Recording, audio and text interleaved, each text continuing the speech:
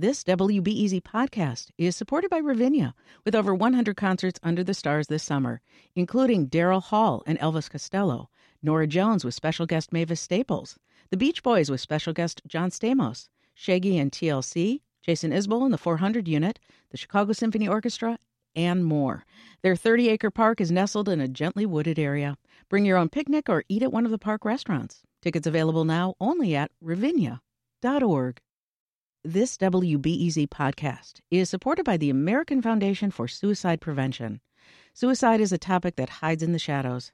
It's time we talk away the dark, learn how to spot the warning signs for suicide, and how you can have an open, caring, real conversation to help save lives. Visit the American Foundation for Suicide Prevention to watch the new short film and learn more at afsp.org/talkawaythedark. The Philippines is a country with many traditions and a rich culture shared among millions of people living on thousands of islands. And we're shining a light on the nation for Filipino American History Month.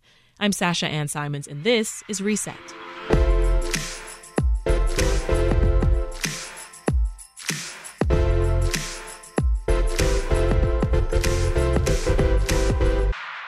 Let's learn a few words in Tagalog, one of the most commonly spoken native languages in the Philippines. Kahapon means yesterday.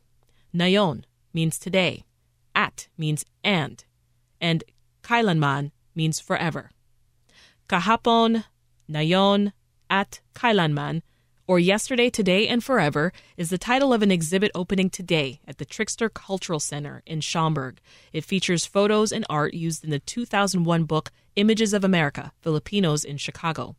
To learn more about the showcase and hear the stories of Filipinos in the Windy City, we spoke with Ruben Salazar and Ashley Dequilla of the Filipino American Historical Society of Chicago. And I started by asking why the collections are being shown now. They're being shown now because Australia just passed away last year. She did have a museum where she has displayed some of this collection in the year early 2000. Unfortunately, it did not last very long. It was only open for a little over 2 years because of lack of funding. So most of these collections, in fact, I would say almost all of the collection have been moved over to her house. So we happen to be the caretaker and the one that she chose to give the responsibility of taking care of her collection. That's a big responsibility. It is. It is a very big responsibility. And it took us almost a year now to actually sort out and clean out her house. And in the end, we had over 400 boxes of her collection, plus over 100 films and several photos that we have to manage and preserve. Because it's her wish to share this collection with as many people, either in a physical brick-and-mortar museum or share them online or have them in exhibits. Mm-hmm. So this is now our opportunity to show some of the collection. Right. That's wonderful. Ashley, talk us through the mission statement here of this exhibit and how that then sort of informs what visitors will see. The mission statement of this exhibit just trails off of the mission statement of the Filipino American Historical Society of Chicago, which is to preserve a lot of what she and her family had created a foundation for, a lot of photographs, newsletters, historical documents, posters. So we preserve them, we're saving them, and now we're sharing them. And I actually did not join on board until after she passed away. I never had the opportunity to meet her. But it's just been a deep dive into this whole archive and pushing it forward. And we've had a lot of help with our partners, too. Why is this history significant to you? And I want to hear from you both on this. Sure. I actually am not technically from Chicago. I wasn't born or raised here, but my father immigrated here with his family. So there is an image of me at my aunt's wedding when I was 2 years old at the Rizal Cultural Center.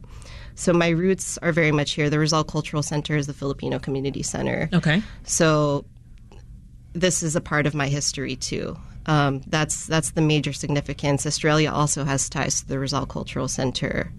So what I'm interested in is just like continuing that foundation that she started for my own daughter, who is now being raised here in Chicago. Mm-hmm. That's important. Yeah. Why is this history significant to you, Ruben?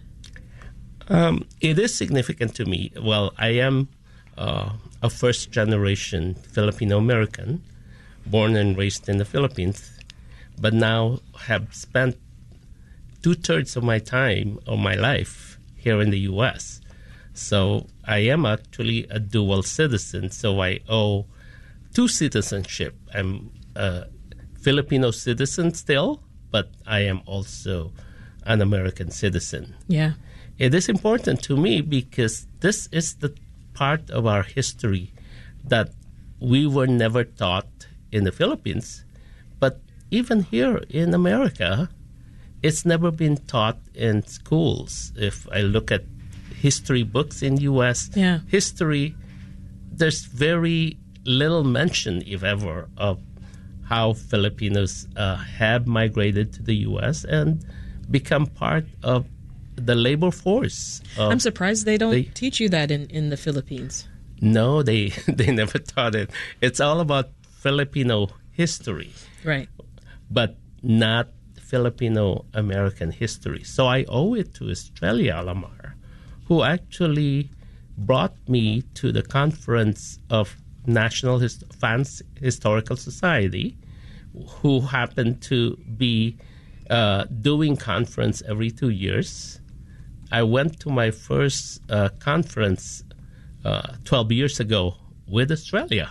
She brought me there. And from then on, I just got involved because I never really knew about how that there are actually Filipinos living in the U.S. since the early 1900s. In fact, 1587 is the first recorded Filipino who actually migrated to the U.S. through the galleon trade in California. Ashley, let's talk about a couple of the photos in the collections. So you've brought some for us. I have them here. Wonderful. I took a quick glance a moment ago. I see a scene at a ballroom, a picture of a sports team. There's one with a couple gentlemen standing on railroad tracks and a bowling alley. So let's go through them one by one. Okay. So starting with the ballroom photo, lots of people. Yeah.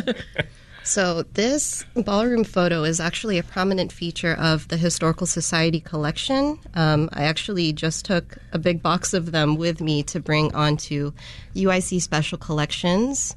UIC Special Collections is now housing a lot of our photographs, documents, newsletters, and posters, and we're working with Rebecca McFarland, a community archivist who's been really wonderful.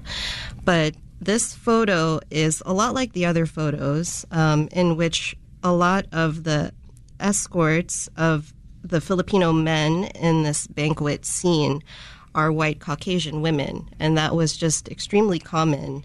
And it's a little known fact that these white women who married Filipino men, they were the mothers of the first wave of the second generation of Filipino Americans born here in the United States.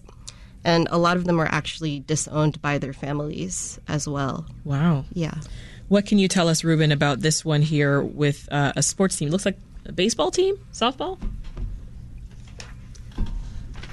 Yes, I believe this is from a baseball team composed not just of Filipinos, but Filipino Americans. Yeah. I mean, during the early 1900s, it's mostly men who came to the U.S. So, in fact, again, looking at the banquet photos, you don't see very many Filipino women because they were not allowed to come to the U.S. and they were not. So, a lot of Filipino men obviously have to find ways to spend their time after work. And the baseball is the perfect sport for them. I mean, softball, although basketball is very popular in the Philippines, we just cannot compete with basketball because of our height. Oh. So baseball is definitely it is. perfect for our people. Yeah. Well, Ashley, who are these men on the railroad tracks? This is actually an image from her father's collection. When he immigrated here to the United States, he started out in the Pacific Northwest, and these are his comrades with him in this photo. He worked his way across the Pacific Northwest to the Midwest till he finally settled here in Chicago. So her father, Florentino Ravello, was a huge influence on why this collection was even started, because he emphasized the importance of documenting and collecting. Yeah, so it looks like the last photo is also of Florentino Ravello. This is him at a bowling alley, Yes, Ruben? that's correct. So, again, Filipino men need some pastime sports, and this is their form of recreation. And until now, we still have a lot of Filipino Americans joining bowling leagues. So it was back in the early 1900s that they formed a baseball league, not just of Filipinos, but Filipino Americans. But again, mostly men. But now, you find every bowling alley has some Filipino American bowling team. Yes. So which is, again, a sport it's that stuck. we can excel. Yeah, for sure. And so you mentioned this early on. Australia, she not only played this big role, but she kind of helped keep history alive for a long time. She only died about a year ago, right? How does it feel for the two of you, knowing that you're keeping her legacy of preserving history alive? It is a big role for us, but I'm hoping... There's a lot of pressure. A lot of pressure as well. But I'm very glad that it is not just me and my generation involved. And in fact, as Ashley has mentioned, she never even met Estrella Alomar. We have other volunteers who helped us every week at Estrella's house, cleaning up and sorting the collection. And most of them are the younger generation. Yeah. So it's really for the next generation to learn about the history of their fathers, their mothers, their grandparents, and the people that came before. Even that activity alone of unpacking the boxes, that's a great education tool in itself, right? Ashley, I also want to mention you working with UIC and U Chicago to further preserve the collection. What should we know about that? It's been really wonderful to see how the afterlife of Estrella's legacy has blossomed since coming to this organization. So UIC, as I mentioned, they are now housing the photographs, newsletters, posters, and documents. But University of Chicago, they're taking on this mission of digitizing, preserving, and then housing the film collection. We have about 240 or over 240 analog films. Wow. And how long is all that going to take? It'll take years. The digitizing process is not as easy as it sounds. Yeah. I'd like to talk about how that even started. Yeah. We've got about a minute, so if you can give us the short version. So Becca Hall from Chicago Film Society worked with Estrella when she was alive in 2019 and helped to project the films and saw how valuable and important they are. And we've been working together ever since. They were triaged, sent to Chicago Film Society, and now they're over at Southside Home Movies Project with Justin Williams. Wow. Yeah. Well, I wish you the best of luck with that. This is great. That, again, everything is going to live on. Real quick before we go, what else should folks know about the exhibit, Ruben? I just wanted to remind everybody that you're all invited. The exhibit is open to the public, no admission, although donations are welcome. It's open every Tuesday to Saturday, all month of October, starting in October 7 until October 28. So wonderful. Everyone is welcome. And besides the Filipino exhibit, you can also see the exhibit of the Native Americans who's celebrating Indigenous Peoples Day. Lots to see. Also on October 7th. Ruben Salazar is Executive Director of the Filipino American Historical Society of Chicago, and Ashley Dequilla is a board member for the group, as well as an artist and filmmaker. Thank you both so much. Thank you. This episode of the Reset Podcast was produced and edited by Micah Yason, with help from Dan Tucker. Chicago's filled with rich histories, stories, and cultures. We love sharing. Chicago's filled with rich histories, stories, and cultures, and we love sharing that with you. If you enjoy conversations like this, consider liking and subscribing to our podcast. We drop episodes daily, host a live show, and we bring you the latest news through our newsletter. Have we mentioned you can get that daily? If you haven't already, sign up at wbez.org/reset news. That's it for Reset today. Thanks for listening. I'm Sasha Ann Simons. We'll talk soon.